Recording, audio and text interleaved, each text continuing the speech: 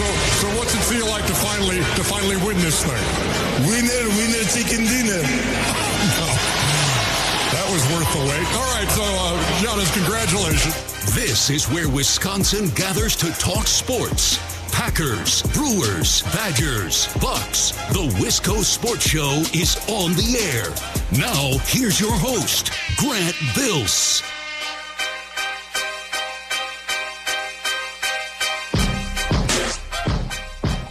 So we just wrapped up NBA All-Star Weekend. That was the voice of Giannis from last night. Giannis was one of the captains, drafted his team, and his team won after losing the last 3 years. I think Giannis made some good adjustments. He talked in his locker, Damian Lillard's going to be out there in closing time. I said, thank you.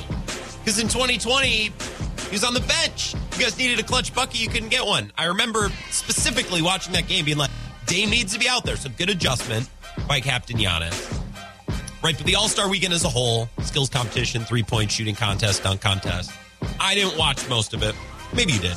It was in Salt Lake City. Not exactly a big, happening, glamorous city. It's beautiful. Well, I've never been there. I don't know. But I like mountains. I like more remote places. I like colder places. Salt Lake City appears to be beautiful from what I've seen.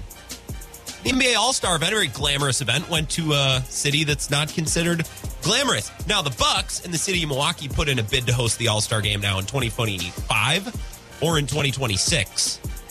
Now, Adam Silver said back in 2018 that right before Fiserv started, right before it opened, before they ever played the first game, Adam Silver said, we're going to get an All-Star game here. It's going to happen.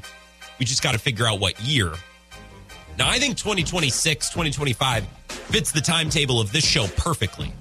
Gives us a few more years to build up a little cachet, build up a little more cred, and then we can take the NBA Lounge on the road. We can go to Milwaukee. We can do the NBA Lounge live. Maybe get some players to join us. Giannis might be tough. He has 2 MVPs and a title. By then, he might have more of each. Who knows? Hopefully. I love my guy from Oshkosh, Tyrese Halliburton. I tweeted about that today at Wisco Grant. Let's get Hallie on the lounge. We need a live NBA Lounge, live band, live jazz band, live broadcast. 2025, 2026 gives us a couple more years to build up some cred and make that happen. Everybody needs goals. Think about that. Live at All-Star Weekend in glamorous Milwaukee, Wisconsin. It's the NBA Lounge. Just something to put on the fridge. Something to aspire to. This is the Wisco Sports Show. My name is Grant Bills. I hope you had a great weekend. A lot of different sporting events to watch this weekend. I wasn't super high on any of them, but you had options. You had plenty of options. It was a little bit like an old country buffet. I don't know that any item was 10 out of 10 5-star restaurant level, but there were lots of options. I don't even know where we start today. Maybe a little All-Star Weekend. Probably not a lot.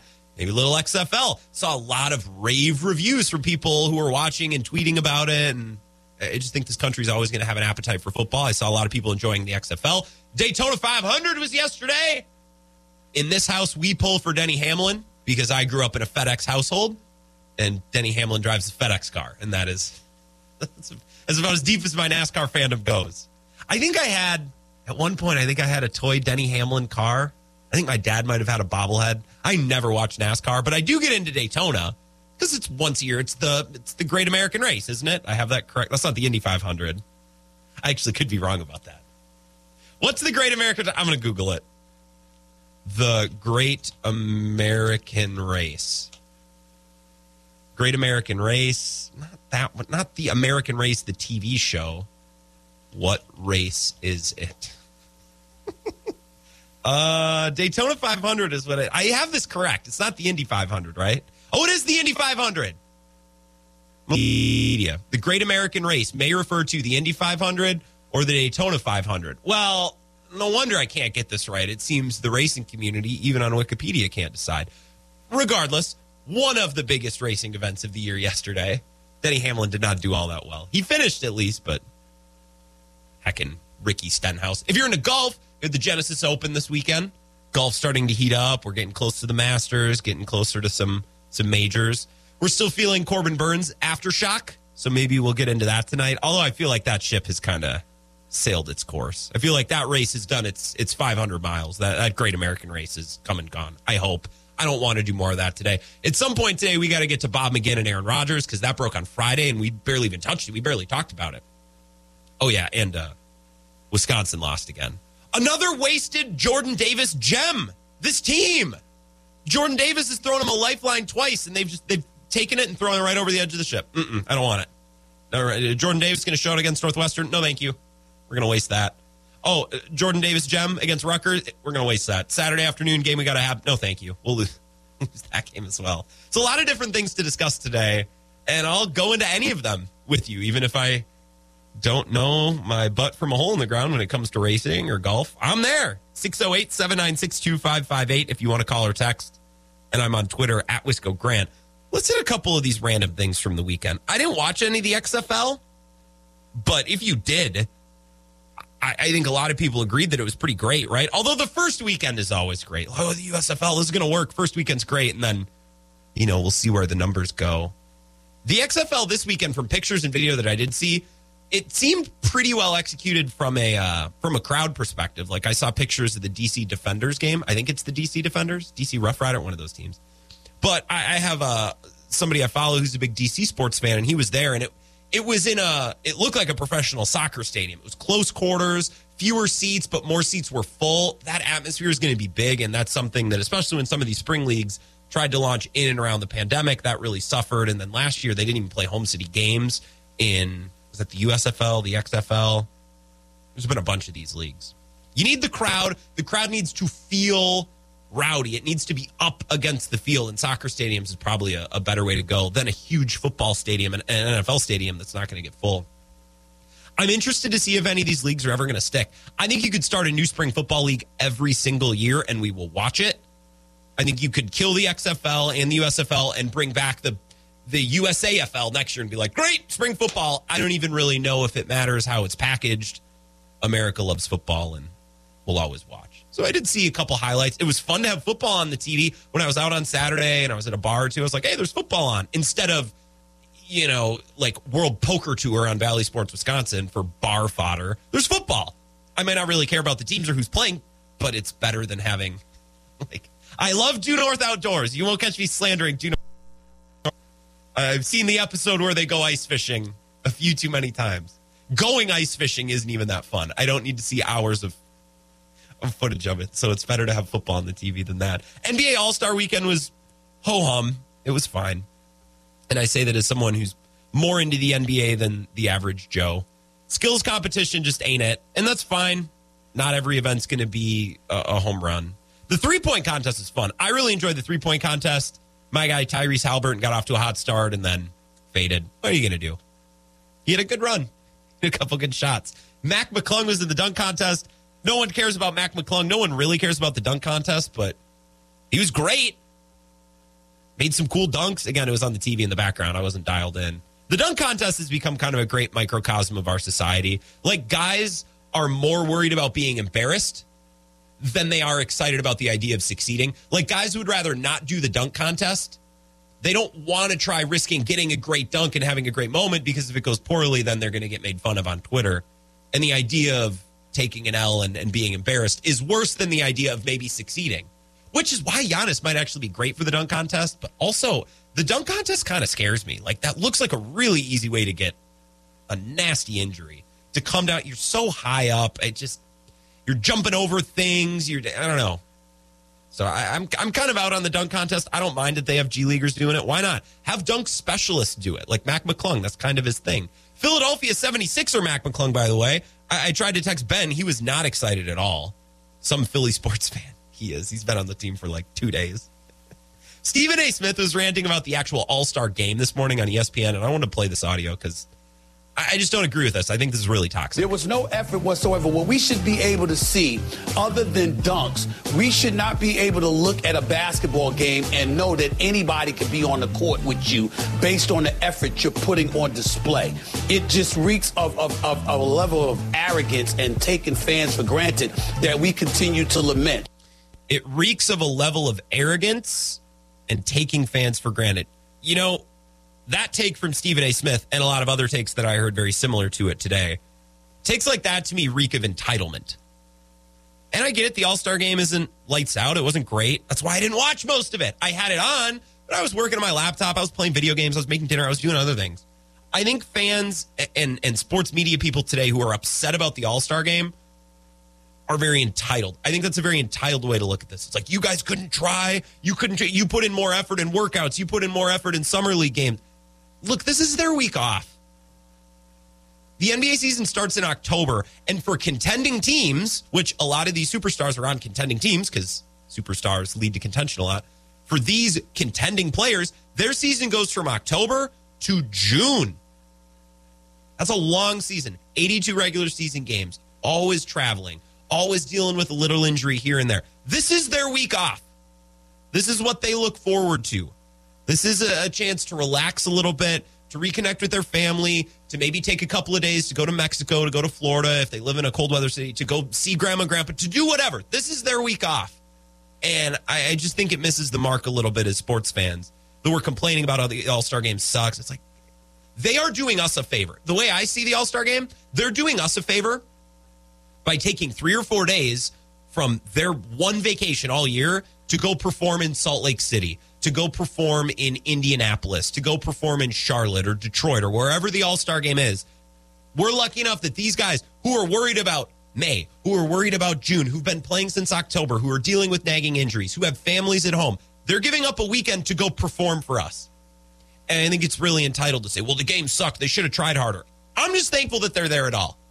I'm thankful that they're willing to represent the league, even if they're banged up like Giannis is, to go out there and even play for a play and to realize I am important. I'm a superstar. The league needs me here, so I'm going to show up.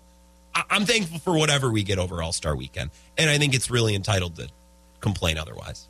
I get it. It's a crummy game. You don't have to watch. It's fine. Don't worry about it. It's not that deep.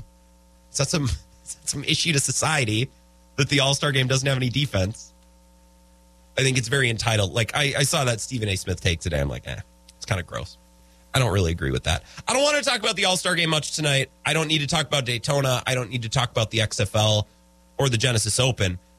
I weirdly think the move tonight is to talk about the Packers. So let's shift to the Packers. All right, let's shift to this. I know we spent many an hour, many a segment the last couple of months talking about the Packers when we probably could have been talking about something else. It's like, oh, really? You're doing the Rodgers drama thing again? You're doing the Matt LaFleur, Brian Gutekunst drama thing again? Well, this week, I think this is the move. Because now we actually have some meat on the Aaron Rodgers bone. We actually have some actual bullet points, some things to discuss. Bob McGinn's comments, which have been discussed now since Friday because they broke on Friday. Bob McGinn's at Go Long with Tyler Dunn, who's going to join the show tomorrow night. Ben scooped me. I text Tyler Dunn on Friday. I said, hey, when can you come on? I want to have you. And he's like, I got the kids tonight. What about next Tuesday? I said, great. There's no way Ben Kenny gets Tyler for Bill Michaels before Tuesday. And he got him today. And when I saw that tweet this morning, I almost put my fist through a wall. I wish I was kidding. I was very upset. And I texted Ben. I said, you live in my head right now. I'm irate. I thought I was going to beat you to Tyler Dunn, curse my 4 to 6 time slot. Oh, I'm dealing with, I have to pick up my kids from school. Screw your kids. Come on my show. But we love Tyler. He'll be on tomorrow. Bob McGinn, Tyler Dunn on a podcast talking about the Packers. And Bob McGinn basically said that the Packers are disgusted with Rodgers. They're tired of him. They want to move on from him. We as a society need to get better at interpreting media. Media literacy, I believe, is the term. It's a term that I don't know when the term media literacy was first coined. I don't know when it first became a thing. But now in this world we live in, we have Twitter, we have Instagram, we have Reddit, we have cable news, we have radio, we have the newspaper. We have all of these streams of information coming into our head all of the time. And I think the human race, the human brain has struggled to keep up a little bit. So I don't blame folks when they get caught off guard by fake news. I don't get caught off guard when people fail to understand a troll or a story or a headline that might not be true. Like, we have millions of things being poured into our head all the time. Compare that to 10 years ago, 20 years ago, 30 years ago. We are not equipped to handle this much information all the time. And I don't think our brains are really down for this. When these comments from Bob McGinn came out, everyone freaked out. Everyone got so mad because I think Packers fans see Bob McGinn as a little bit of an old crotchety man with an axe to grind, and maybe there's some truth in that. But he's also super connected. He also covered the Packers for a long time. He's got lots of sources. He understands the way that organization thinks and the way that they operate. So listen to what Bob McGinn has to say and file it away in the back of your head. We don't have to treat this as ironclad fact, but these comments aren't meaningless. Right? Nick Wright, who's a broadcaster who I really enjoy, and I probably bring him up too much. He always says, he always uses this expression, which I really love, and I'll take it and apply it to Bob McGinn's comments. These comments aren't everything, but they aren't nothing. Right? That's the way I'm looking at this. Right? And all too often, especially these days, with all the streams of media that we have going to our head and all of the news sources that we have going to our head, right, we see a comment like this as Packers fans, and we say, oh, screw this guy. He's just an old man. Sour grapes. Oh, maybe. He's also said this kind of thing before. It's a little old man yells at cloud. But he covered the team a long time. And he's familiar with the way that the team thinks. And if Bob McGinn says the Packers are tired of Aaron Rodgers and they're disgusted with him and they're confident in moving on, I don't know that for a fact means that the Packers are disgusted and they're tired of Rodgers and they're ready to move on. But Bob McGinn probably has some inkling of the way that the leadership in Green Bay works. Covered the team for a long time. So just file it away. I say this all the time on the show. File it away in the back of your head. Just take it, put it in the little filing cabinet in the back of your brain. We can come back to it if we need to. But in a month or two, if Aaron Rodgers announces he's coming back to the Packers, then we can go and we can pitch it. We can shred it. I'm going to go to the filing cabinet. I'm going to pull that Bob McGinn thing out of there. I don't need to remember that anymore. We don't need to think about that. I'm going to throw it away. I'm going to empty out the filing cabinet. Now, the filing cabinet for Aaron Rodgers, it's certainly gotten a lot more full the last 2 or 3 weeks, right? These McGinn comments.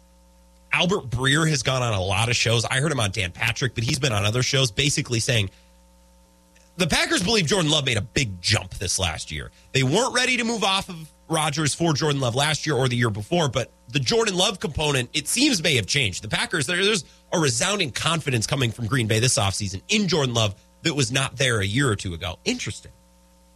Maybe that's true. Maybe it's not. I'm gonna file that away. I've been hearing that as a theme in multiple places, so I'm gonna remember that. I'm gonna put that back. Aaron Jones said during Super Bowl week on a couple different shows, hey, Jordan Love's, he's a starter. He's a great quarterback. Interesting. I'm gonna file that away. Put it back there. We're just to pay tribute to Adam Schefter. We're accumulating information, right? All these little things that we see and we hear and we read. Just file them away. Don't treat them as gospel. Don't treat them as fact, but don't ignore them. Put them in the little filing cabinet in the back of your head, the little Aaron Rodgers filing cabinet. And we might have to come back to them. Maybe we don't, but just flag all these things. Take a little highlighter and save these things because they all add up to this interesting case study of Aaron Rodgers and his future with the Packers. Let's take a 3-minute break. We'll keep talking about this. I also want to talk about Matt LaFleur and his coaching staff because that's not something that we've harped on enough this offseason so far. At some point, we'll do Badgers basketball. If you want to talk about any of the things that happened over the weekend, I'll go there with you as well. Just give me a call. 608-796-2558. I'm on Twitter at Wisco Grant. Wisco Sports Show back in 3 minutes. This is the Wisco Sports Show with Grant Bills on the Wisconsin Sports Zone Radio Network.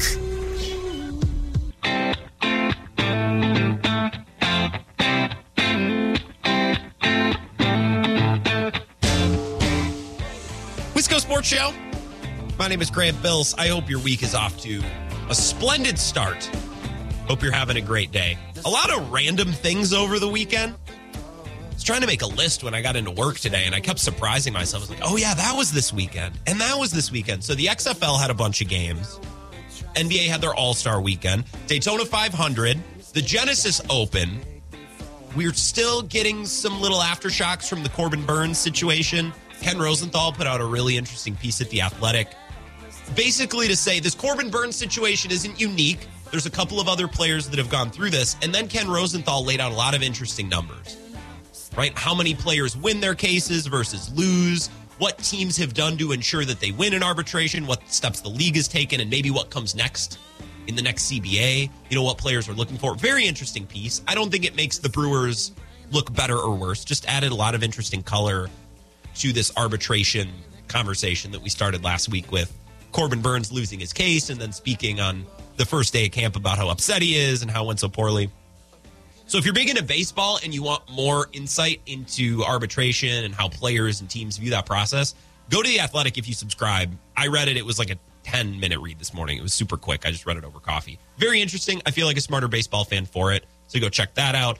Bob McGinn said some things about the Packers and Aaron Rodgers last week. Oh, yeah, and Wisconsin lost again. which we're going to get to at some point. I didn't want to mention that in passing because I wanted to start with some of the things that happened this weekend, and then I wanted to immediately get to the Packers because we barely talked to any Packers at all last week, which is fine. It's not the end of the world, but we had some news with Bob McGinn, and now we have some comments from other people. Like, there's more concrete Packers news than there's been the last couple weeks. I have to do it today because we've been pushing it off, and there's a couple things that I really wanted to address. Bob McGinn basically saying it go long with Tyler Dunn, that the Packers are sick of this.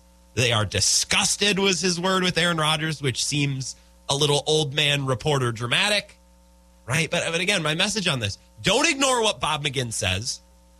Don't cast it off as nothing, and don't treat it as absolute fact. This is how we have to operate in 2023, when Twitter is always feeding us information. A lot of it true, a lot of it false, a lot of it a little bit of both. We got Reddit. We got ESPN on the TV. We have sports and news radio going all the time. We just have so much information. Our brain knows so many more names and faces and things. Our brain was not designed to know all of these things. So we have to be conscientious about what we believe to be true fully, what we're ignoring, what we're taking as, fact, what we're kind of taking with a grain of salt. And this is something that I struggle with a lot. I think this is something that a lot of people struggle with. And this is why, you hear the term media literacy all the time. We're not good at it. We're not good at reading 30 tweets and making sense of them all. Or looking at Facebook and making sense of that weird video that kind of looks fake, but it also kind of looks real. Like, it sucks. So my advice with Bob McGinn and with all these other little Packers tidbits that we've seen the last few weeks, if it's Aaron Jones going around at the Super Bowl saying, Jordan Love is that guy. He is that guy. He's good. He's really good. Don't take that as Jordan Love is incredible and Aaron Rodgers, doesn't have the support of his teammates. Just file it away. Just remember it. Right? These comments from Bob McGinn, just file it away. Stick it in the back of your head. Maybe we'll come back to it. Maybe we don't. Right? Albert Breer, I brought up this example as well to start the show. Albert Breer has gone on Dan Patrick and Colin Cowherd and Ryan Russillo's podcast and all these shows that I listen to, and I keep catching Albert Breer, and he's basically saying the Packers really like what they've seen in the last year from Jordan Love. A year ago or 2 years ago when they had an opportunity to move off of Rodgers for Love, and they didn't, well, they didn't feel great about Jordan Love. But they really seem to think in this last year he's made a huge jump. Interesting. Again, all interesting little tidbits. Stick them in the back of your brain. Maybe they mean something. Maybe they don't. All right, we're accumulating information. 608-796-2558. Jason on Lower Tainer Lake says, I think the Great American Race is the Cannonball Run. I don't know what that is. I love all of the relatively redneck events that have been referenced on the show this last week. Like we were talking about Pioneer Days in Ridgeland last week. Was anyone up there, by the way? I got multiple texts about it, which is surprising because a lot of our listeners are in Madison and La Crosse, and that's hours away. I have been to Pioneer Days in Ridgeland and done the chicken toss. It's very fun. I think of the big broomball tournament that they do on Lake Menominee in my hometown of Menominee. There's a giant ice fishing tournament on Lake Onalaska every other week. Like, I love events like this. I don't know what the Cannonball Run is, but it sounds much like the Great American Race. Still can't figure out if the Great American Race is Daytona or if it's the Indy 500. Why not both? They both seem mighty American. They both seem to be important races. You can text and call the show at that number, like I said, and I'm on Twitter, at Wisco Grant. A little bit of a scoop today. I'm not going to call this breaking news, but an interesting little piece of information regarding the NFL. Derek Carr, who's now a free agent and probably going to be courted by a lot of the same teams that would be interested in Aaron Rodgers, right? He visited the Jets this weekend, and I guess it just went great. They hit it off, and they had a great time, and they could see it working out, and maybe they're going to see each other again. Who knows? This is Jeff Darlington on ESPN this morning. Derek Carr visiting with the team, and I'm told that it was a very positive meeting, that the Jets really believe that Derek Carr is the type of quarterback that can lead them to a potential championship. They also believe that the meeting went really well.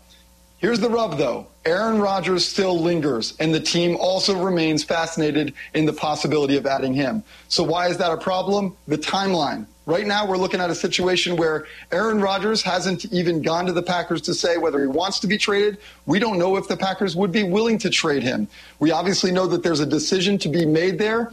So do the Jets go hard for Derek Carr now, or do they risk potentially losing him and waiting it out for Aaron Rodgers? It is an ultimate predicament. I expect hard conversations within Florham Park to figure out which direction they go on their quarterback position. I'm giving unsolicited advice today, right? I'm giving lectures on media literacy here.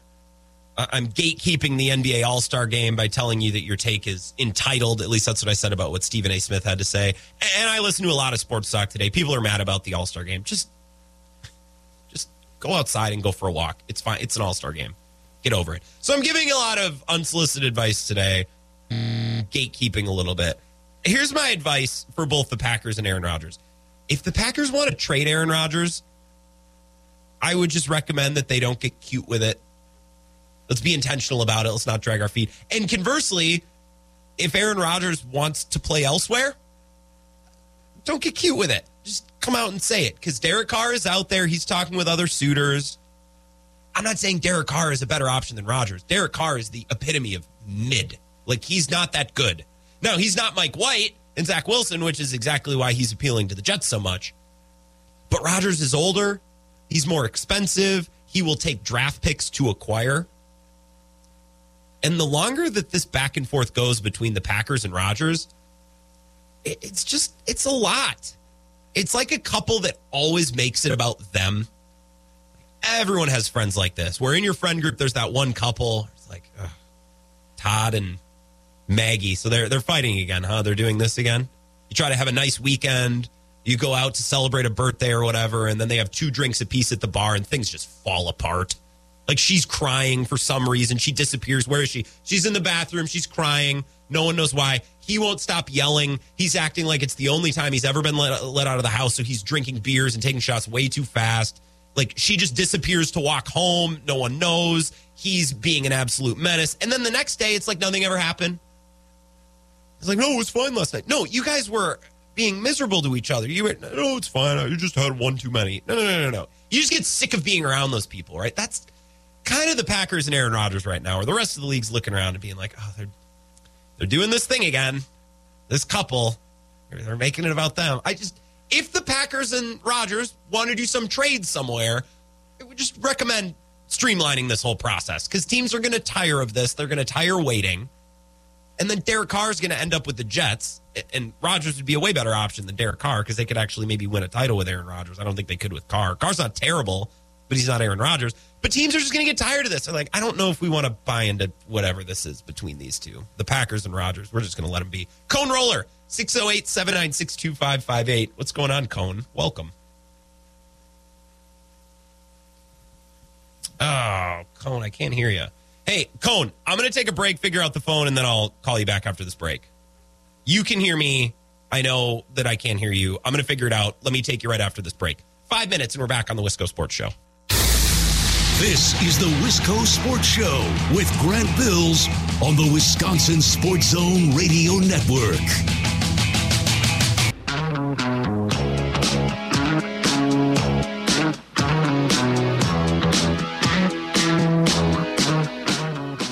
Wisco Sports Show. My name is Grant Bills. Talking a little Packers. We're going to get to Badgers basketball at some point. Saturday's loss was a bummer. I think we're going to do that at 5 o'clock. So I'm going to save the Badgers texts, 608-796-2558. Going to save the tweets at Wisco Grant. We'll do that at 5. A little bit of breaking Bucks news as of 7 minutes ago. I don't know how to explain this addition to someone who doesn't closely follow the NBA, so I'm going to read you Adrian Wojnarowski's tweet. You ready? ESPN sources, I shouldn't laugh. ESPN sources, free agent forward center Myers Leonard out of the NBA since March 2021 after uttering an anti-Semitic slur on a video game live stream and rehabbing post-surgical nerve damage on his right leg, is signing a 10-day contract with the Milwaukee Bucks. It's not funny. I mean, it's kind of funny. It's not, but a little. It's a good fit. They need another big, which is why Serge Ibaka being pissy and wanted out was always ridiculous, is because he had a role. There's a small role, but he had a role. I guess Serge Ibaka wants 26 minutes a game. I don't know what Serge Ibaka wants. But what an absurd league. Sports are so dumb. So I guess we get to talk about Bucks legend Myers Leonard. So that's fun. It was All-Star Weekend this weekend, and people are upset about that. So I guess this is another thing for NBA haters to be upset about. Cone Roller is here. We got the phone working. 608-796-2558. Sorry about that, Cone. As a regular, you deserve better, but I'll strive to be better. No problem. You give your best every day for free, and that's all we can ask for as listeners. Well, I appreciate that. I appreciate your patience. What's going on? I just wanted to talk a little bit about the All-Star game because I'm seeing a lot of, some of the old heads pushing back on the effort given. And I swear the people that are complaining about this All-Star game are the same ones maybe 4 or 5 years ago who said they'd never watch another NBA game because it's getting too woke for them. So, these people are either frauds going back on their word or just don't appreciate watching the 24 best players in the world do cool stuff. I mean, even if it's not the most competitive game, when you see Ja Morant with the open floor in front of him throwing down some of those dunks, I mean, that's awesome. You see Dame Lillard pulling up from half court. I mean, I'm a fan of that. I think it's fun. It's entertaining. It's not supposed to be Game 7 of the NBA Finals.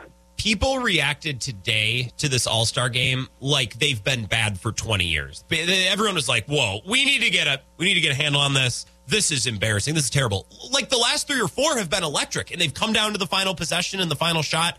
They're not all going to be great. In fact, most of them probably won't be. It's an All-Star game. And what I said back at the beginning of the show is I think it's a little entitled to act like these guys should go out there and risk life and limb for our entertainment. This is their vacation. These guys are the most influential players in the league, right? These guys make this league go. They give their all from October to June because most of these guys are going deep into the playoffs, or a lot of them are. This is their vacation, and they're giving up the first 3 days of that to play a game. I'll just thank them for being a part of it. Truly. Maybe that sounds, I don't know what that sounds like, but I'm just thankful that they come together and give us 3 days of their 1 week off in the middle of the season. Yeah, I agree with you somewhat on that. I'm not going to be too easy on the players. I think they still, should try. But, I mean, a game like last night, it was fun. It was a good, I was going to say it was a good 2.5 hours, but it was a good 5 hours with the halftime show mixed in. Yeah, and then the draft process. Do we like that right before the game, like playground style? It doesn't really make a difference to me, but I saw a lot of people tweeting and talking about how they really liked that aspect. I thought it was cool that they pick it before the game, but it's just way overproduced. I mean, you got Ernie Johnson up there giving a little background about every player. I mean, line them up on the baseline, bring out LeBron and Giannis, and just point, say, I want you. Okay, I want you. Yep. Make it quick. So that's really what it is on the playground. Yeah, if we're actually doing the playground. You only had 15 or 20 minutes. My elementary school recess was 15 minutes, and we only got one a day. We weren't wasting it with Vin Diesel introductions. I can guarantee you that. I actually like 15-minute recess. That should be illegal. Well, yeah, okay. Well, let's talk about my elementary school experience. We had lunch was 15 minutes, and then recess was 15 minutes, so half hour in total. And I remember my 6th grade year, if I didn't finish my homework, there was no recess for you. You came and you ate your lunch in the classroom until you got your homework done. Homework and deadlines used to mean something even in elementary school, and I feel like this generation has lost that a little bit. Oh, absolutely. I mean, I got a lot of friends that are in the public education sector back in Wisconsin, and students can turn in assignments at any time for full credit before the end of the class. I mean, that is just where is our accountability gone? That's terrible. You turn it in late, that's an instant 25 to 50% off. Right off the top. Yeah, or redoing tests. It was something crazy. In middle school and high school, all of a sudden you could come in and make corrections, get partial credit back. It's just whatever. It's just, it's another thing with this generation. Yeah, I mean, what are we doing preparing these kids for the real world? Is a doctor going to be able to make corrections on a brain surgery that they do? No. Is a dentist going to be able to do corrections on a root canal? I mean, where do we draw the line? This is ridiculous. Yeah, it is a mighty slippery slope. Speaking of deadlines, do you have a take on Aaron Rodgers and the Packers and what's going on before I let you go? Bob McGinn's comments, very harsh. Very harsh, but I think fair. I agree with what people have been saying on, he might not be plugged into the organization now, but he was for all these years. He knows kind of how Mark Murphy thinks, how the Packers think as a whole. I saw John Kuhn was just completely discrediting McGinn and Tyler Dunn, and I think that's a little too harsh. I mean, these guys did cover their team for the living, so, I think their word carries some credibility. I'm with you on that. We need to in the middle somewhere. It's not everything, but it's not nothing. It's just one little bit of information. It's one take to kind of be a part of the bigger picture. Yep, and then just hoping we hear about Rodgers tomorrow on McAfee. Not sure if he'll be ready to make a decision, but if it's not this week, it's got to be next week. I mean, come on, dude. You just were in the dark room. Figure it out. Figure it out. How much time in the dark do you need? All right, Cone, I'm going to take a break. We're going to talk Badgers basketball at 5 o'clock in case you're still listening. Just know that we're going to get there. I feel like I've underserved them a little today, but at 5, I'll make it up to all you Badgers basketball hardos. Jordan Davis, great game. Wasted and I'm again. looking forward to hearing that. Well, thank you, Thanks, Cone. man. Yeah, have a good night. Let's Cone Roller. Follow him on Twitter, one of our more active listeners on Twitter. Yeah, another Jordan Davis gem. I'm glad Cone said it because, by the way, La Crosse Central did beat Onalaska. Big rivalry game, road game. Went to the Hilltoppers place on Friday night and won. Not an easy place to play. It's hard to win in the Mississippi Valley Conference. It's hard to win on the road in this league, especially. So Central getting it done. And maybe Jordan Davis felt that energy on Saturday early against Rutgers. That energy carried from Friday night to Saturday morning. Not that it did anything for team success. Jordan Davis has had 2 great games this year. One against Northwestern and one against Rutgers on Saturday. And the rest of the team, didn't do anything with it. Nothing at all. Anyways, we're talking about the Packers. Badgers basketball at 5 o'clock. As I was saying right before our last break, if the Packers want to trade Rodgers, I would recommend we expedite this process a little bit. Let's not get cute with it. And conversely, if Rodgers wants to play elsewhere, let's pick up the pace. Take your time. I understand you need a little time after the season. Again, I'm sympathetic to the athlete and the athlete's schedule. The NBA players, they get 1 week off all year.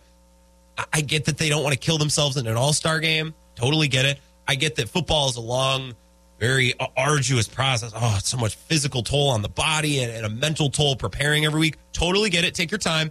We're getting to the point now where I don't think it's in Aaron Rodgers' best interest, and it's not in the Packers' best interest to drag this process out much longer if a trade is the goal. If the Packers want to trade Rodgers, and if Rodgers wants to be traded, we got to do this a little quicker. Right, because I think the rest of the league is watching what's going on in Green Bay. Teams like the Raiders, teams like the Jets, and they're thinking, these two, and by two I mean the Packers and Aaron Rodgers, they just love to make it about them, don't they? I don't know if we want to buy into this. I don't know if we want this, right? Like my analogy was, that couple in your friend group, right? Whatever their name is, Mark and Martha. And, oh, God, you go out and they find a way to get in a fight about something. You go to a bar, you go out to dinner and drinks. They both have 2 drinks, all the crying because she saw him look at some other woman. Oh, my God, it's a nightmare. She's in the bathroom, won't come out. Then he's being a jerk. He wants to fight every other man at the bar. Like, it's just... Ugh. And then the next day, this couple always acts like nothing happened. They're like, hey, are you guys doing okay? Oh, yeah, why wouldn't we be? Well, I don't know. She had a meltdown at the bar after 2 beers, and you tried to fight everyone, and you left her there. Oh, well, I had 1 too many to drink. No, I don't think that's the issue. I think there's something else going on here. That's kind of been the Packers and Aaron Rodgers. It's just like, what was said? He's doing a darkness retreat? Bob McGinn said, what? They're disgusted? This is getting me a little much. Other teams, I think, are wearing down, and they're like, I don't know if this Aaron Rodgers business actually feels like the best business to be in at the moment. Let's talk to Vinny, one of our resident Bears fans callers, 608-796-2558. What's up, Vinny? Hey, well, first of all, I'm used to dysfunction amongst my football team. So yeah, it's dysfunction and drama. It's the drama where it's like, why do you guys have to keep doing this? Just keep it to yourself. Well, you guys kind of created this monster, to be honest with you. Oh, sure. And I think you're 100% right. I think I heard it on, God, who was it? Steve, is it Michaels? Bill Michaels show. Yeah, the Thrill Michaels show. Yeah, he was saying the same thing. He goes, why he must love the attention, and God, the state sure pours it on him. But yeah, well, you know what? I'm ready. I'm ready. I'm like you guys. I'm just ready. Be done with it, man. What do you got? Yeah. Why do you need 4 days in a dark room and to make a decision you probably already made? with you on that. I think the longer they drag this out and try to get cute and really, I need to be sure about the decision. Okay, well, while you're waiting with this decision and dragging it out, and I'm talking both the Packers and Rodgers, every other team in the league is like, we'll just sign Derek Carr. Like, I know he's not good, but we'll take him. Right. I think you hit the nail on the head. He's, as a GM, do you want to bring that drama to your? I mean, is his drama or whatever he is? I don't think. Whatever is it worth? Is it worth what you're gonna? What seeing what you guys are going through? I don't know. And I just have to say, like, I want to be clear on this, Vinny, and I think you'll agree with me. Rodgers isn't a bad guy. Like, it's not like he's getting domestic violence charges and he's gambling. And like, Rodgers he seems to be a very nice guy who treats people well for the most part, right? It's not like he's not a criminal. It's just, this is a lot to sign up for when you're already giving him a bunch of money and you're already giving up draft picks and you're like, maybe we'll just take Derek Carr. Maybe, right? And I fear that if the Packers and Rodgers eventually agree on a trade, that this is going to be such an up and down process that other teams are no longer really going to be that interested in trading for him. Well, you think Devontae Adams is happy with his decision to go there to play with that guy? You know? Yeah, his guy. His guy. Who's he going to get next year? I mean, the whole thing, like you said, the thing is just like, my God. It's a lot. It's just a you know what kind of show is what it's turning into. Yeah. And on a side note, I have no sympathy for multi-million-dollar spoiled athletes. I've just got no sympathy for them. You know, they get 1 week off, they get games off, they get all kinds of stuff. I just have no sympathy for them, but. No, that's understandable. And I doubt that you're sitting on pins and needles, like, expecting the All-Star game to be amazing, right? Like, I think that's an unrealistic expectation every single year. Yeah, to me, it's the sports equivalent of the Academy Award. I have no interest in that. Yeah. No interest in the Pro Bowl. No interest in, any of that stuff. To me, it's here we are. Look at us, blah, blah, blah. But I'm with you, man. But, hey, keep up the good work. I'll let you get to another caller. Yeah, thanks, Vinny. Good takes. I got to take a break here, and we can get to some more Packers stuff probably later on in the show. I do want to get to Badgers basketball. Hard reset at 5 o'clock. I want to go all in on Badgers basketball and what happened on Saturday because I think, I've grown to appreciate Badgers basketball over the last years. I think I've grown to appreciate Badger basketball fans, right? Some of the callers that we have who are really passionate about this team, I want to be able to talk Badgers with you. So I was dialed in on Saturday and I was disappointed. My guy Jordan Davis had a great game, but that was about it. So we'll talk about that at 5 o'clock. We'll put a pin in the Packers talk and wrap up the first hour of the Wisco Sports Show. Coming up next. This is the Wisco Sports Show with Grant Bills on the Wisconsin Sports Zone Radio Network.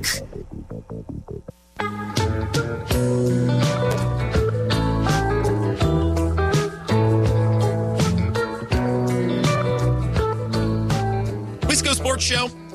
My name is Grant Bills. It's a couple minutes here before we turn the show over to Badgers basketball for a little bit at 5 o'clock. I have some other Packers things I want to discuss at 5:30, but I want to talk about Badgers hoops first. Chuck in on Alaska, 608-796-2558, says, I think most Packers fans are sick and tired about the whole thing.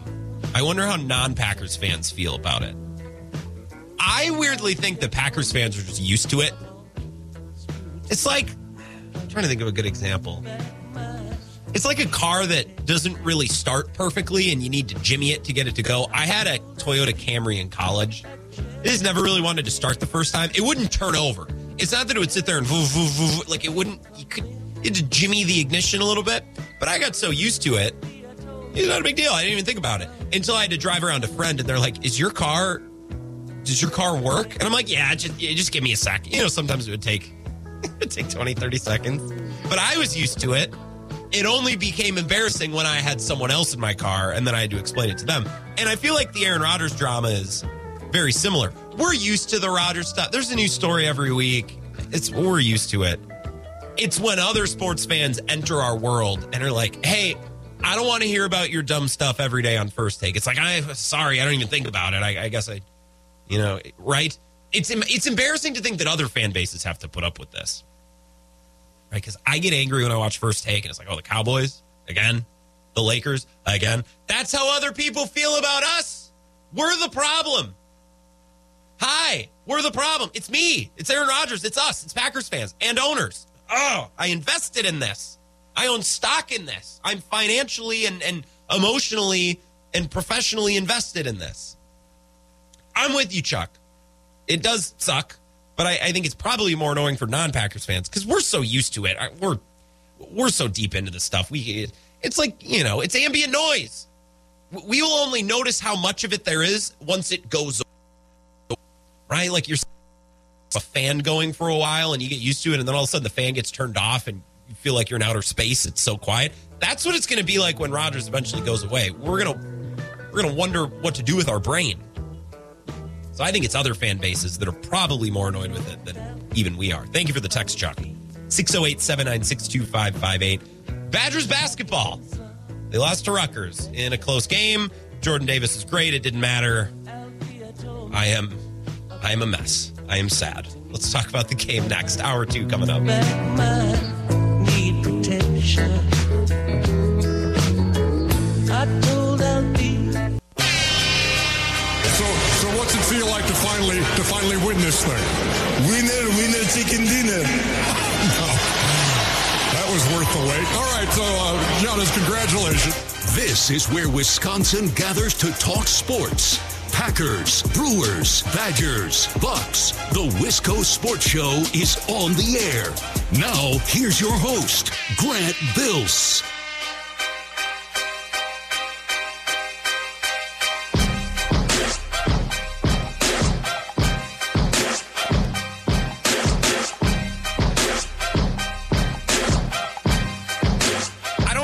Enter the NBA All-Star discourse. I said a couple things back by 4 o'clock.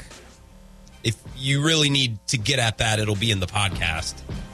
I just think it's a non-topic. It's an All-Star game. All-Star games normally stink. This is how it goes. And I listened to a couple shows today throughout the day. It's like, this is terrible. We need to fix this. How can we fix this? It's an All-Star game. There's no fixing something that is not supposed to be fixed. It's not asking to be fixed. It's an all-star game. These guys, a lot of them are banged up. It's their 1 week off in the middle of the season. I'm not expecting them to go out there and break their hip, strain a hammy. Like, everyone calm down. Jared in DeForest says the all-star game is a glorified shoot-around and general horsing round. It's not boring to watch, but it's not that compelling either. What if they continued the recess theme and do half-court shots to make it take it? Defense would pick up a little, I'm thinking, in order to get the possession. You would lose high-flying, fast-break Showtime dunks, though. Probably not many takers for that. Yeah, this is why I heard so many suggestions today about how you fix the All-Star game. I don't think it's something that can be fixed. It's not needing to be fixed. It just is what it is. It's the All-Star game. It's fine. A little bit of breaking news. I don't know if Zach Heilprin mentioned this in the last sports update. I would bet money that he did because, man, he is on top of things and a great news person and our fearless leader at the Wisconsin Sports Zone Radio Network. But if he did miss this or you're just tuning in, Myers Leonard is joining the Bucks. And if you're thinking, who is Myers Leonard? Well, he is a forward/center who was with the Miami Heat until he said an anti-Semitic slur on a live stream while playing Call of Duty. And then he got hurt and he just hasn't been in the league. And now he's on the Bucks. 10-day deal. So Sports Radio can have fun with this for the next couple of days during the All-Star break, breaking down exactly what this means. I look forward to hearing some of the takes. So, yeah, go nuts with that. Anti-Semitic slur on a Call of Duty live stream. I think the worst part is, like, dude, you're live streaming. You know you're live streaming. You can't just let a slur slip when you're streaming on Twitch. What are you doing? You knucklehead. I mean, obviously the worst part is the slur, but put 2 and 2 together up there, big man. You can't just say whatever you want on a live stream. People are watching. There's literally a feature in the Twitch app for you to save a clip. You don't even have to screen record. It's not hard. It's designed for us to clip you. That's how the app works. That's what I do every morning, actually, is I watch Ebo on Twitch, and I wait for him to let a slur. Ebo would never. That's a joke. I just wait for Ebo to say a dumb take, wait something bad. Then I'll clip it. I have a big library on my phone. That's how I spend my morning, 6 to 10. A Let's talk to Mike in Chippewa Falls before we get into Badgers basketball. 608-796-2558. What's going on, Mike? Hey, Grant. How are you? I'm doing outstanding. My week is off to a good start. I bet, if you must know, we have a snow pool at work, and I'm going low. I bet 2 inches. I think this is a lot to do about nothing, and we never get snow in lacrosse. So I feel like I got big money coming my way.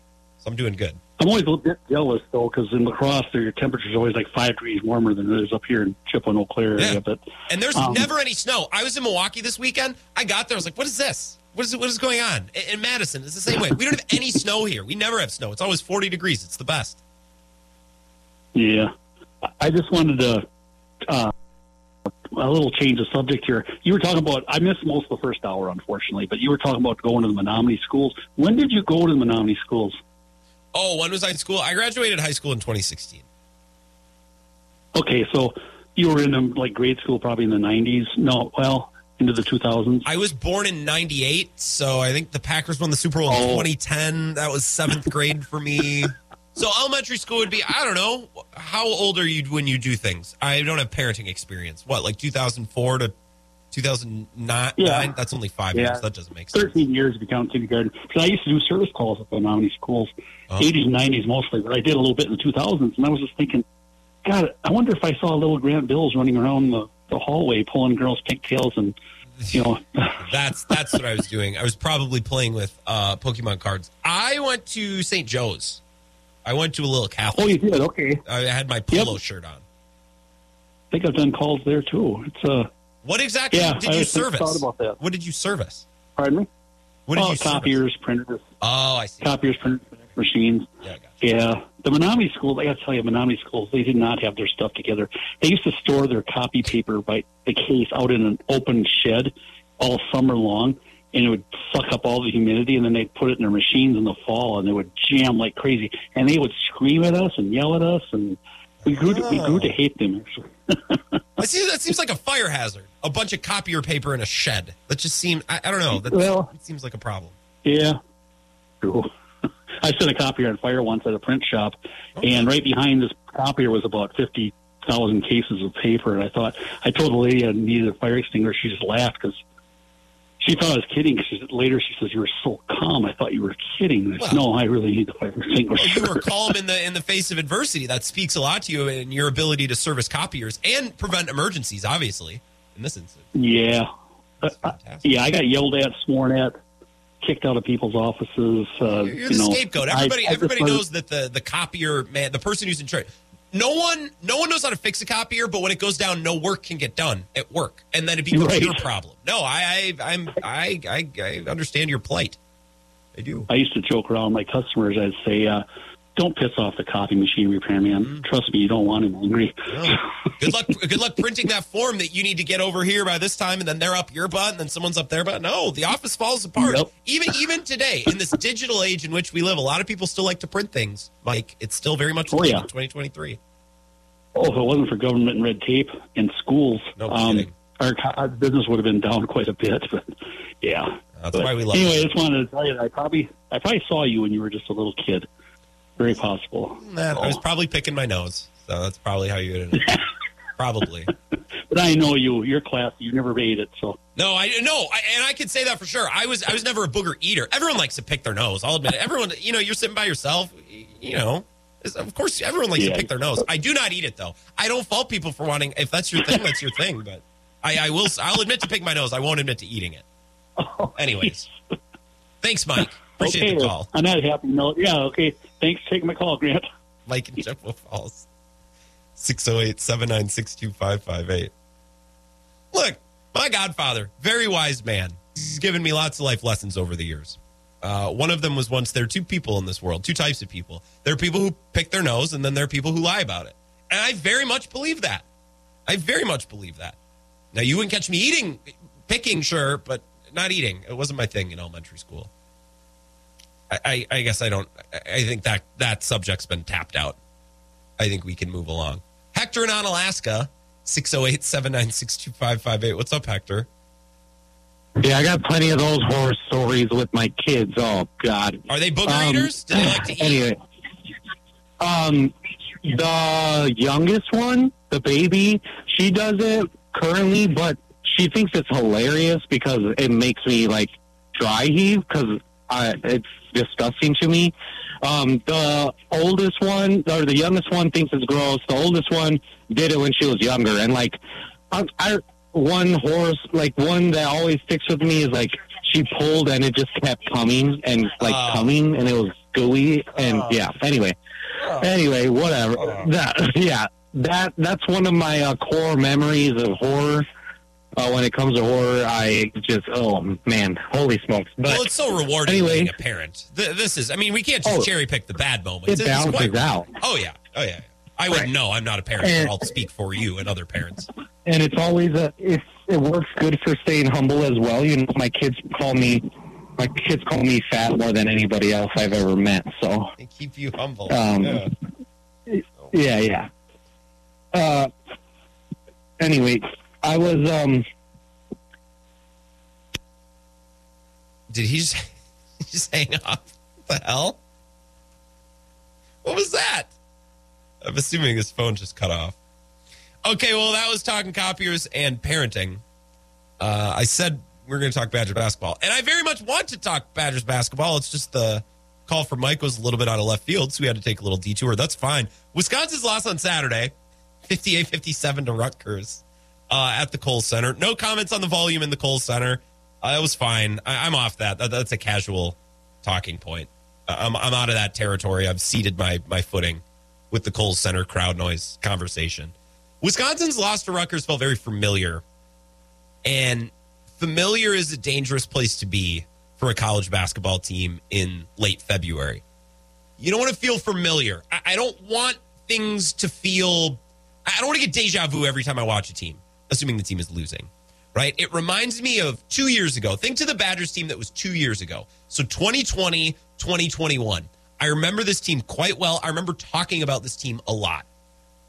Right? This is the year after things were shut down because of the pandemic. And I remember this team very much feeling familiar by the end of February. So I'm going to read you the January wins and losses, and then the February wins and losses. So we're going to start January 7th. Wisconsin beat Indiana 80-73. That was in double overtime. Indiana was not ranked. Then they lost to number 7 Michigan 54-77. Not close. They beat unranked Rutgers. They beat unranked Northwestern. They lost to 15th ranked Ohio State 62-74. They beat unranked Maryland. Now they lost to unranked Penn State. Interesting. Then they beat unranked Penn State. So they split games back-to-back against Penn State. Then they lost against number 12 Illinois, beat unranked Nebraska. Lost to number 3 Michigan, lost to number 11 Iowa, beat unranked Northwestern. Lost to number 5 Illinois, lost to number 23 Purdue, 5 Iowa. I say all that to say this. The 2020-2021 Badgers could beat the bad teams almost a given. It would always beat the bad teams. You could almost set your watch to it. Now, there was an example in there. They did lose to Penn State. That was on the road. But then they came back literally 3 days later and beat Penn State at home. So that was a little bit of an outlier. But all their wins, unranked Rutgers, unranked Northwestern, unranked Maryland, unranked Penn State, unranked Nebraska, unranked Northwestern. Again, the 2020-2021 Badgers could beat the bad teams. But every time they had an opportunity to make a statement and beat a good team. Couple days rest, host in Illinois, big time Saturday afternoon matchup. It's on Fox at the Kohl Center. They'd lose. Opportunity to go down to Iowa, make a big statement to finish out the year, lose. No, the games were close. They didn't get blown out. They lost to finish the year. They lost 3 ranked opponents in a row.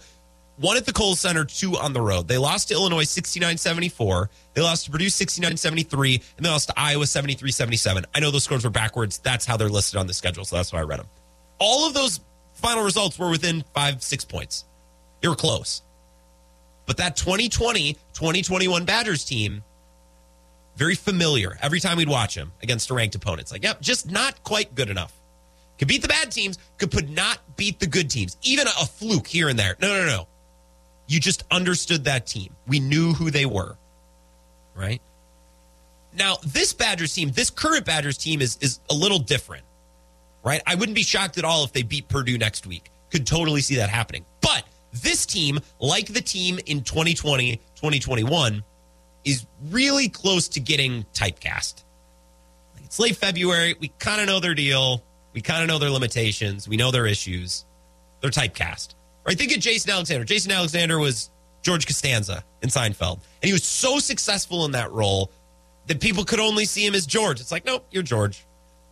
Well, what if I could surprise folks with this? No, you can't even do the Kevin James late turn into a dramatic role. Nope. You can't. You are Jason Alexander. You are George Costanza. You're typecast. This Badgers team is typecast. The Badgers team 2 years ago was typecast. This year's team, the stars aren't consistent. And I say stars loosely because I don't know if Tyler Wall and Chucky Hepburn and these guys are stars, but their best players can't be counted on. They're not consistent. And as a result, the offense, a lot of times in the second half and a lot of times for long stretches, shuts off like a garden hose. Just like that. There's not one guy on this team you can pencil in for 10 points, 12 points, 13 points a night. You can't do it. I'm looking at the game log of Chucky Hepburn. He'll have a good night here and there. But on Saturday, 6 points. He was in foul trouble. 2 points against Michigan. He was dreadful. He was 1 of 9. He shot 8 of 21 against Nebraska. Was terrible. 6 of 16 against Penn State. He had 19, but it was a harder 19. Right? 5 of 14, 6 of 14, 4 of 16 against Northwestern the first time around. These are bad performances. And every once in a while, he'll be good for 22. He had a nice game against Marquette. He scored 19. He barely even played the second half. Here and there, he'll be good, but night in and night out, you don't know what you're going to get. Same with Tyler Wall, 7 points, 6 points, 6 points, 16 points against Penn State. They won that game in overtime. It's amazing. You get a solid performance out of one of your, quote, star players, and everything kind of falls in place around that player. But you can't pencil in that player for any sort of consistent scoring. You can't bank on him. Essegian is a freshman, but Essegian cannot go 0 of 10 from the field and 0 of 7 from 3, as he did on Saturday. Not on this team. Team's not good enough. And because you can't count on Wall or Crowell or Hepburn, this offense will just disappear. They disappeared for the final 10:45 of the Michigan game last week, and they had a stretch where they didn't score for 6 minutes and 25 seconds on Saturday. When that stretch started, they were leading 45-43, and then at the end of that stretch, they were down 50-45. The Badgers are losing a lot of close games. And sometimes close games come down to luck. 100%. I remember the year the Bucks won the title. They lost close games to the Suns and the Nets, and they were right there, a coin flip here and there. And I said, these games I think are good learning experiences. Hopefully later in the year it comes to pass that these games were good learning experiences. Team got better as a result. With some teams, you can look at close losses and say, not that big a deal. A little bit of luck. And college basketball is very fluky. Basketball is very fluky. College basketball is probably the flukiest sport of them all. It's March Madness, right? You literally can't predict it. However, at a certain point, a team is what their record says that they are. The 2020-2021 Badgers were simply a team that couldn't beat other good teams. Easy. That's what they were. There wasn't really a lot of wiggle room from that. This team is a team that's led by stars that are uber inconsistent. Uber inconsistent. You can't count on them. And because of that, their offense is liable to shut off at any time. And it's cost them a lot of games. It cost them against Nebraska, cost them against Northwestern twice. It cost them Saturday against Rutgers. And it's probably going to continue to cost them because it's late February. This team keeps telling us who they are. Watch, listen, believe them. It's very clear. This team has a thing. They have a type. They're typecast. 3-minute break. We can keep talking Badgers hoops. I want to get back into the Packers in a little bit. 608-796-2558. Wisco Sports Show back after this. This is the Wisco Sports Show with Grant Bills on the Wisconsin Sports Zone Radio Network.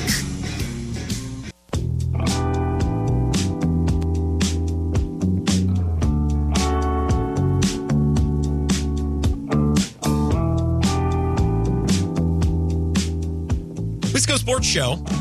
My name is Grant Bills. Hope you're having an outstanding night. I got some Matt LaFleur things to say in about 10 or 15 minutes. I was actually going to lead the show with it today, and then we just started talking about Bob McGinn and Aaron Rodgers. Like, we'll do the Matt LaFleur stuff later. I did tweet about Matt LaFleur earlier today at Wisco Grant. Maybe you saw that tweet. Just a little teaser. Little tease.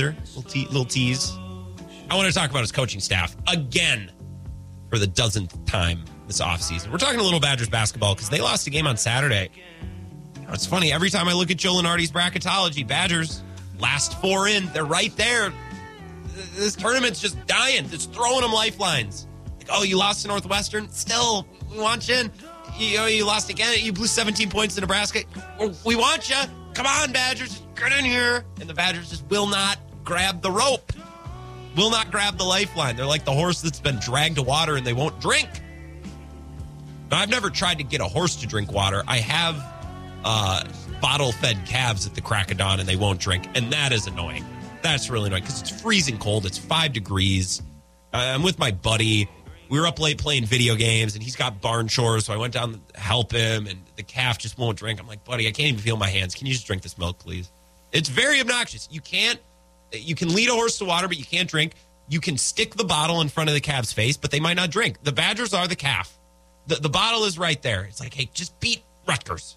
You got swept by Northwestern. You blew it to Nebraska, but you know what? You still might be able to get in, but not with a loss like that. In a text. And I want to clarify something in case I was being misleading. He says, I'm not sure why this is a take today. Rutgers was not a good team. They were missing their 2 best players. No, that's not what I'm saying. I was reminded today of a Badgers team from 2 years ago, 2020, 2021. Because I remember I talked to Zach Heilprin, or we talked to Ben Kenny, or whoever was coming on at the show at the time with the Badgers. And I kept getting told, Grant, they just can't beat good teams. They can't beat good teams. The Badgers 2 years ago would beat poor to mid-level teams almost without fail. But anytime they'd play ranked Iowa with Luka Garza or ranked Illinois with Kofi Coburn, like they just could not do it. Not even like once in the season when they got Illinois at home and it was a big game on Fox, big Saturday afternoon game on the Kohl Center. No, they would not beat good teams that year. And by the end of the year, it felt like kind of the book was out on the team and we understood them and they were typecast, is what I said. I feel very similar about this team, but in a different way. This team is typecast in that their offensive leaders can't be trusted. They're not consistent. You can't count on them at all. And for that reason, the offense shuts off. So every time I turn on the TV and watch this team, here we go. Tyler Wall can't make a shot. Chucky Hepburn can't make a shot. Connor Essegian can't make a shot. Okay, so we're just not going to score tonight. We're going to go 7 minutes without hitting a field goal. Great. After last week against Michigan, going without making a field goal for the final basically 11 minutes of the game, right? It's starting to feel repetitive. It's starting to feel like the same thing. It all feels so familiar. Deja vu every time I watch this team. And that's how I felt 2 years ago for different reasons. And it seems like I may have confused Vagabond John, and I apologize, Vagabond John. That was not my intention. He says he's playing Rocket League. So he's a little distracted. I was playing League of Legends during the All-Star game last night, and I had a great time watching the All-Star game as a result. And I think Vagabond John was maybe playing some Rocket League. We loved our All-Star experience, but that's because we weren't really all that dialed in on it. We weren't really all that focused. Trying to figure out if there's a Kamari McGee angle that we need to hit. Like, what are we going to say? What are we going to say? Give some of Chucky's minutes to Kamari McGee. Come on. That's not a real thing that we believe, right? Kamari McGee's been good in his role, and we talked about this last week. I think the starters, the frontline guys, are just dying for bench contributions. I think Connor Essegian, Tyler Wall, and Chucky Hepburn especially love it when Jordan Davis or Kamari McGee gets cooking off the bench because they have something to get excited about. They're like, yes, someone's scoring, and it's not me. It doesn't have to all be on me. This is great, right? I think Kamari McGee, aside from scoring 6 points as he did against Michigan or 9 points as he did in this game, I think it's the energy, it's the vibes that come along with some of this bench scoring, and the Badgers just don't have any bench scoring. I mean, they're playing 8 guys. It feels like they should only play 6. If it was a matter of winning and losing and keeping your best guys on the floor, they'd play 6 guys. You know, maybe a little Kamari McGee, a little Jordan Davis. Carter Gilmore's in there to eat fouls, so Stephen Crowell doesn't foul out. That's what he did against Michigan. He's actually very good. But against Michigan, the team just hit enough shots early to then coast. When their offense shut off, they had enough breathing room. Barely. I want to say very, very distinct. Barely. Couple of texts here about the Packers. We're going to get back to them in a minute. Mike from Chippewa Falls says, I think we created a monster. You created a monster? What did I do? Are we talking about the nose picking thing? Again, my godfather's told me this multiple times. He's very correct. And I'll be man enough to admit it. I hope Dave from Monona is listening. There's 2 types of men in this world. There's 2 types of people in this world. There's people who pick their nose, and then there's people who... I'm just willing to be honest about it. You're bored? You know anything going on? What's going on up there? Let me check. I'm not going to eat it. I'll be honest, I'll pick. I won't pick and eat. And I don't remember how he got onto that with Mike from Chippewa Falls. Oh, Mike from Chippewa Falls gave us a wonderful insight into the world of servicing copiers, which I did not expect tonight, but it was appreciated. So if you missed that call, that I'm going to have to go into the best of that we don't have, but it will be in the podcast. So if you listen to your podcast on Spotify, Apple Podcasts, Google, whatever, it's on all of them. Just look up Wisco Sports Show, wherever you get your podcasts. Let's take a 5-minute break. I want to talk about Matt LaFleur, the Packers, and his coaching staff, as I thought today was another bad look for Matt LaFleur and his whole Joe Barry situation. 5 minutes, and we're back on the Wisco Sports Show. This is the Wisco Sports Show with Grant Bills on the Wisconsin Sports Zone Radio Network.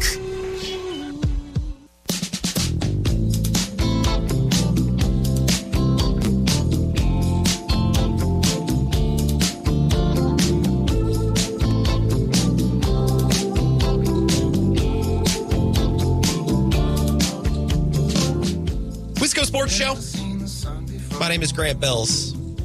Hey, Tyler Dunn's going to be on the show tomorrow. I want to hype this up because I'm excited. I love Tyler. I love reading his stuff at Go Long. He's always been super nice. Anytime I've asked him to come on the show, he's super friendly. And last time we were BSing about Jim Croce, and I really enjoy Tyler Dunn. And I hit him up on Friday when that Bob McGinn stuff kind of came out. And Bob McGinn said the Packers are disgusted with Rodgers, and they're ready to move on. They're confident to move on without him. And instantly I texted Tyler and I said, look, Tyler, I realize it's Friday afternoon, and I realize I'm asking you to come on the show in like 3 hours. I get it, but I got to ask. And if you can't do tonight, can you do next week? I really want to talk to you about this. And he said, I got the kids tonight. Let's do next Tuesday. Boom, got it. And at that moment, at that time, in the back of my head, I thought, if Ben Kenny books Tyler Dunn on Bill's show before I get him on Tuesday, I am going to be so pissed. Not that it's a rivalry, not anything against Ben, but I said, if he gets him before me still, I'm going to be pissed. Royally. And they had him today on Bill's show. So, I didn't listen. I'll go back and I'll listen to the pod tonight because I want to hear what they talked about. Because I don't want to ask them all the same questions. I was pissed when I saw it. I sent it to a couple of my friends. I said, I am irate. Ben Kenny's in my head. He lives there rent-free. From a guest booking perspective. Text here about Aaron Rodgers, it looks like. This is Bob from Madison. And Bob, I don't have your number saved, so I'm going to save it right now. Bob. So thank you for waiting. Bob in Madison. Bob, it's a pleasure to have your text.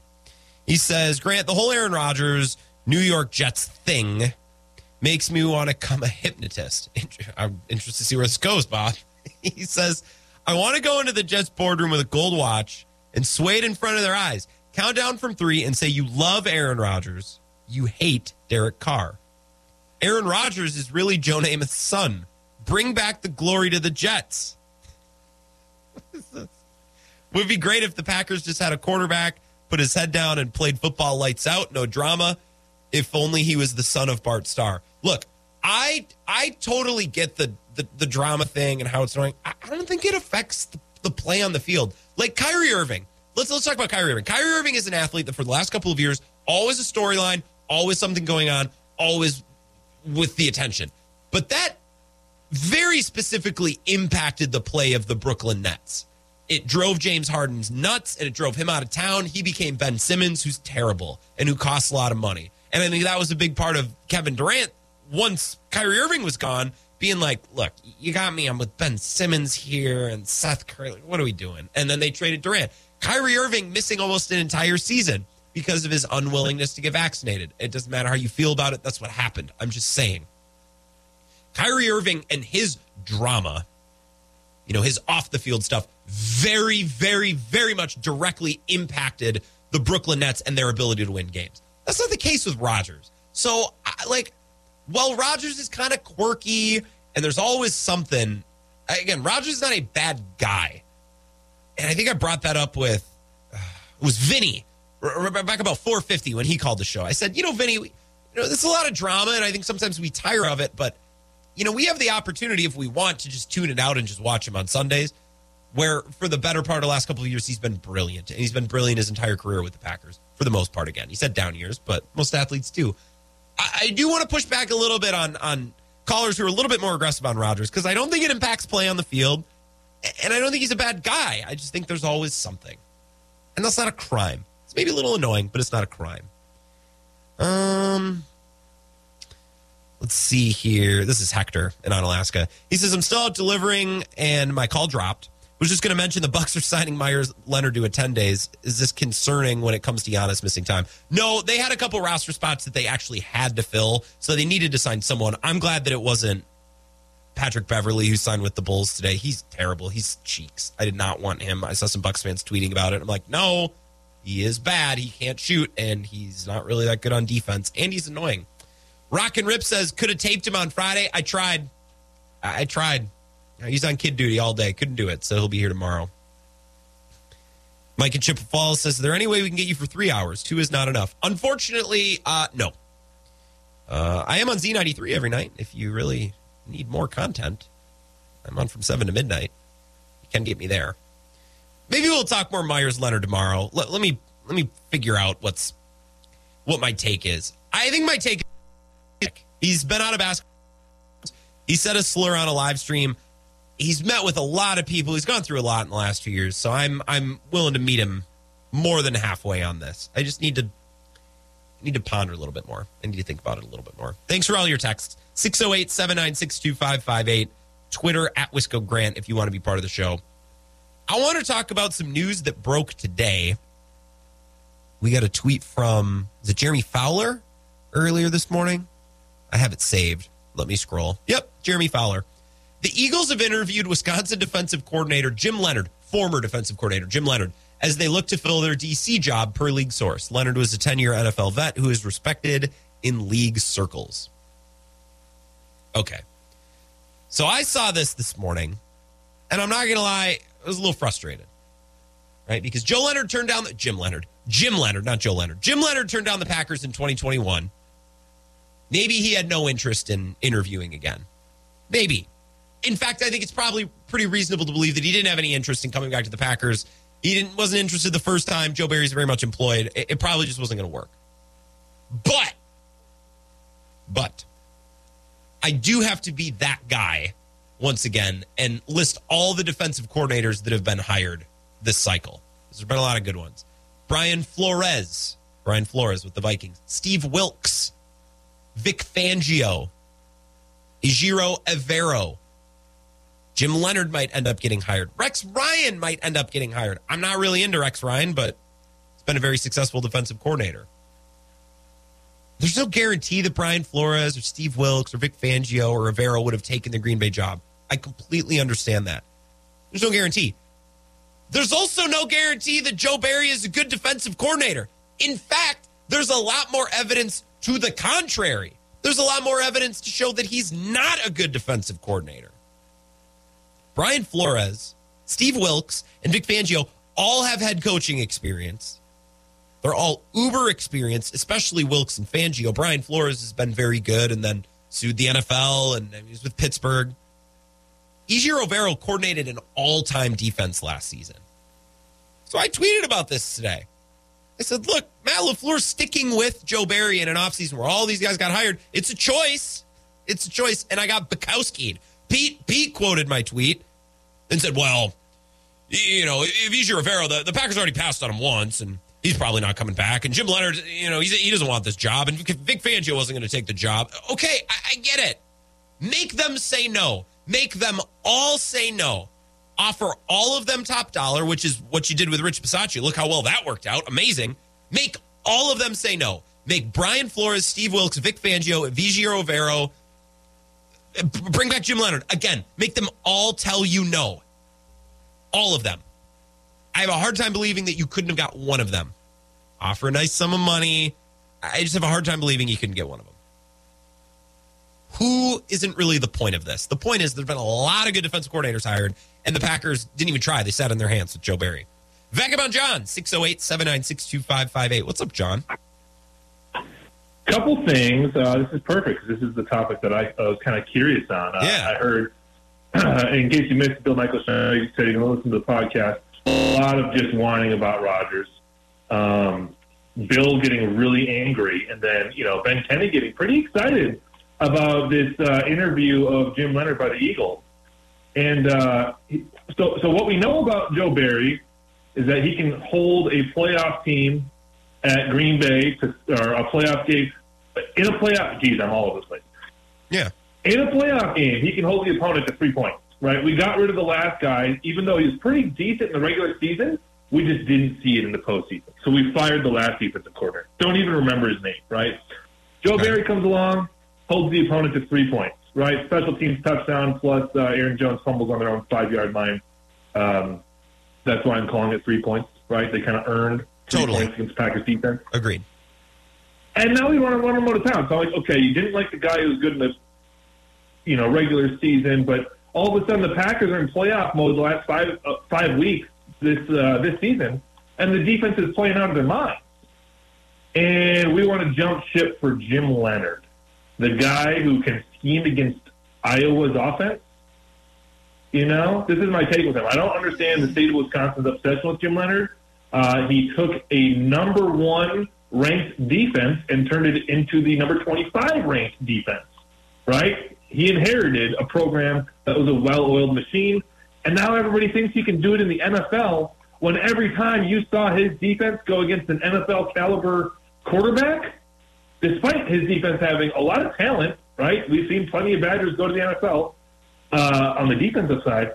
He's getting smacked by every offense that can throw the ball. So I'm confused on 2 fronts here. I'm confused on why everybody brings up Jim Leonhard's name, a college guy that doesn't have that much experience, who got absolutely torched every time they played a decent quarterback.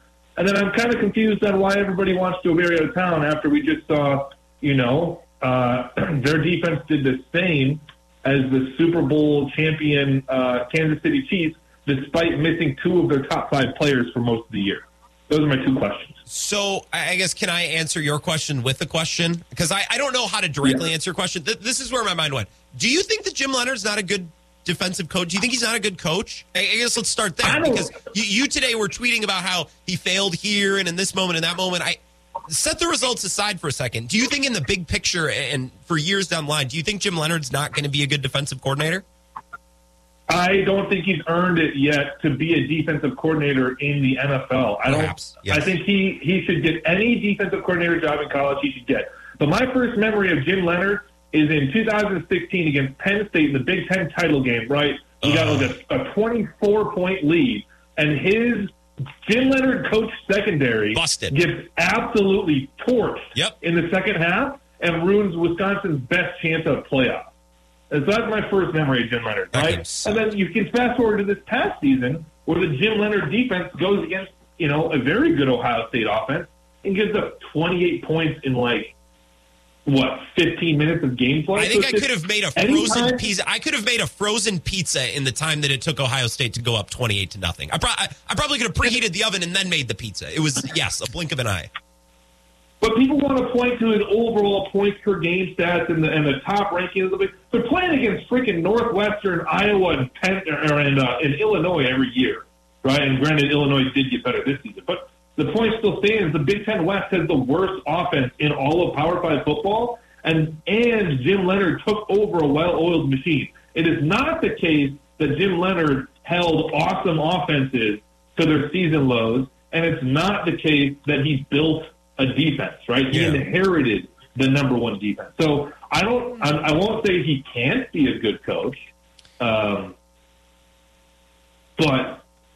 I don't think he's proven it yet. So, and then, my Joe Barry point, I feel like I've been preaching that for months now. I kind of hoped we get a call from you tonight, because you have, I think, pushed back on people who criticize Joe Barry just to criticize Joe Barry. I think you do a very good job of bringing up, look, why are we angry about Joe Barry? Why do we? So you've always played a really good role on this show, or at least over the last couple months you have. I'm with you, by the way, just a small side note on Jim Leonhard, getting NFL defensive coordinator jobs. I kind of agree. I'm not here to say what people deserve and what they don't deserve. It is a big jump. So a team is definitely projecting if they want to hire Jim Leonhard to be an NFL defensive coordinator. So I don't disagree with you there. Here's the bigger point. Let's not get bogged down in the weeds with Jim Leonhard.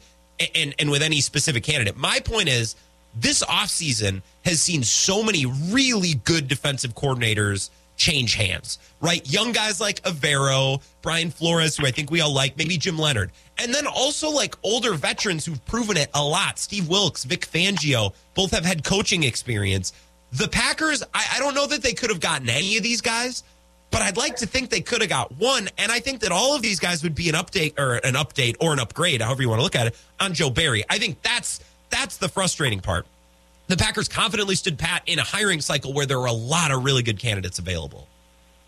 Yeah, I don't disagree with that point. The only part I'd push back on is he definitely had a say of drafting these 2 first-round picks last year, right, to fit his scheme. And to bring in a new scheme, these players don't always fit it. So I would give Joe Barry another shot with a healthy Rashawn Gary, with a healthy Eric Stokes, to actually see what he does with his full roster with these 2 first-round picks on the second year. Because the way this defense played in the second half of the season, or even, just down the stretch, right? When we saw a defense that I think was more in line with what people expected, still without Rashawn Gary, still without Eric Stokes. And I thought, the grass isn't always greener. Sure, Vic Fangio's been good other places. Sure, Rex Ryan's been good other places. But with this specific mix of players, sure, especially with, 2 guys who scored a combined 19 on the Wonderlic test, do we really think they're going to pick up another scheme this year? Like, let these guys do a full another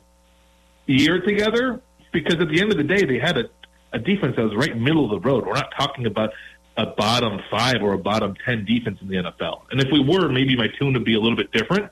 But missing 2 of your top 5 defensive players for most of the season, and then also relying heavily on rookies and still finishing at the top of your division, I don't know. I don't think it's quite as bad as people make it up to be. No, listen, we lost games this year a number of times when the other team did not score 20 points. Totally. Before we wrap up this call, which we can do in a minute or two, you mentioned Rashawn Gary. Can I just throw something out there that I don't think a lot of Packers fans are going to receive well? Don't recoil when you hear this. Don't freak out. I want to make a point about Rashawn Gary. Can you allow me to do this, Vagabond John, without losing it with me? Because anytime I've ever broached a subject, people get pissed. Yeah, let's go. Does it normally take 5 years for a top 15 pick to put it all together and be a great player? Does this normally take 5 years? Like, is Rashawn Gary going to get a massive contract and then he's going to start being that guy? Because I just feel like you take a guy in the top 12, top 14 as an edge rusher, it's like, well, he's going to be our number 1 edge rusher. I haven't seen it yet. Not to be toxic here, I got to point it out. That was the scouting profile, right? Like, he was very young. Kenny Clark was a very similar thing. He was just a big body and isn't asked to do quite as much, so I think he was pretty good right away. But, he's a young guy, came out early, and anytime you get those guys that are redshirt sophomores or juniors out of college, the answer is yes. It can take that time. And I think for him it was more like 3 years, right? We saw pretty good impact. Sure. Plus, there were other guys on the team that were eating up a lot of the snaps. So I think there were a lot of factors on it, but I think, the last full healthy season that he played, he was dominant. So whether it took 3 years or 5 years, we're always asking him to pick up free agents. Those guys are past their prime, right? So it doesn't really matter.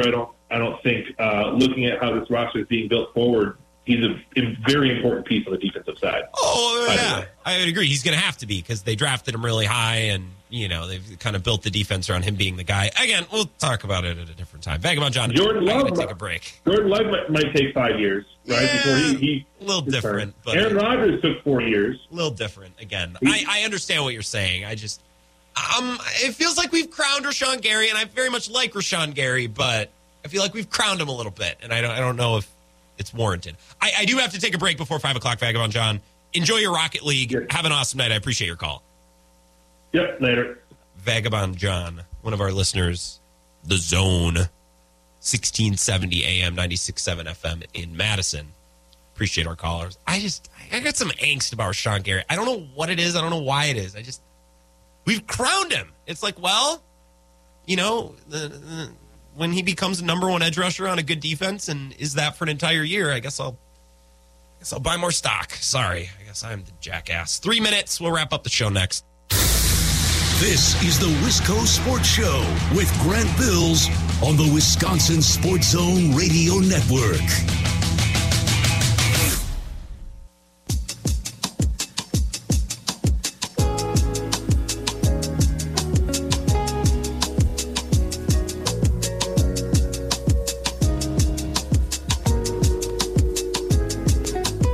Wisco Sports Show. Got about 2 minutes to wrap things up. Fun show tonight. A lot of weird events over the weekend. We hit the XFL, a little bit on the All-Star game, a little bit on Badgers basketball, a lot of Packers tonight. We were due for some Packers. We were a very Badger-heavy show last week, very Brewers-heavy show. So we were due for some Packers, which isn't something you can say a lot because I feel like we default to Aaron Rodgers drama when we'd kind of gotten away from it. We got back to the Rodgers stuff today. And with now Jim Leonhard interviewing with the Eagles.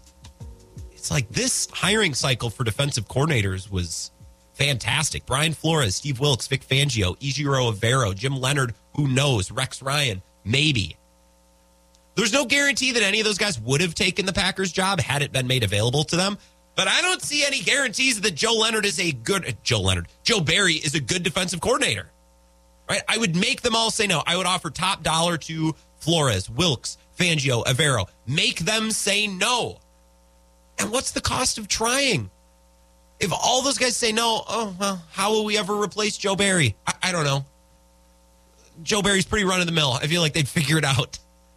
A defensive coordinator that's never once coordinated a good defense? Oh, man, how will we ever replace that guy? Look, it's a big risk to break up with an 8 to chase a 10. It is. I get that 100%. I get it. It's tough. I've never done that. I would never break up with an 8 to chase a 10. Have you seen me? Lord, I know. I'm not doing that. Is it a big risk to break up with a 5 to chase a 7 or an 8? No, probably not. You could probably get another 5 if you wanted to. Now, finding another 8, wow, that's a little different. But find another 5. We could find another Joe Barry, guys. Just someone else who kind of knows what Vic Fangio does and Matt LaFleur's his buddy. Maybe he's married to someone who knows some coaches, too. That's basically Joe Barry's shtick. We could find another Joe Barry. Could be done. Tomorrow, Tyler Dunn of Go Long. Talk a little Bucks. I want to talk the MVP race in the NBA because I got some things to say. Talk to you tomorrow at 4.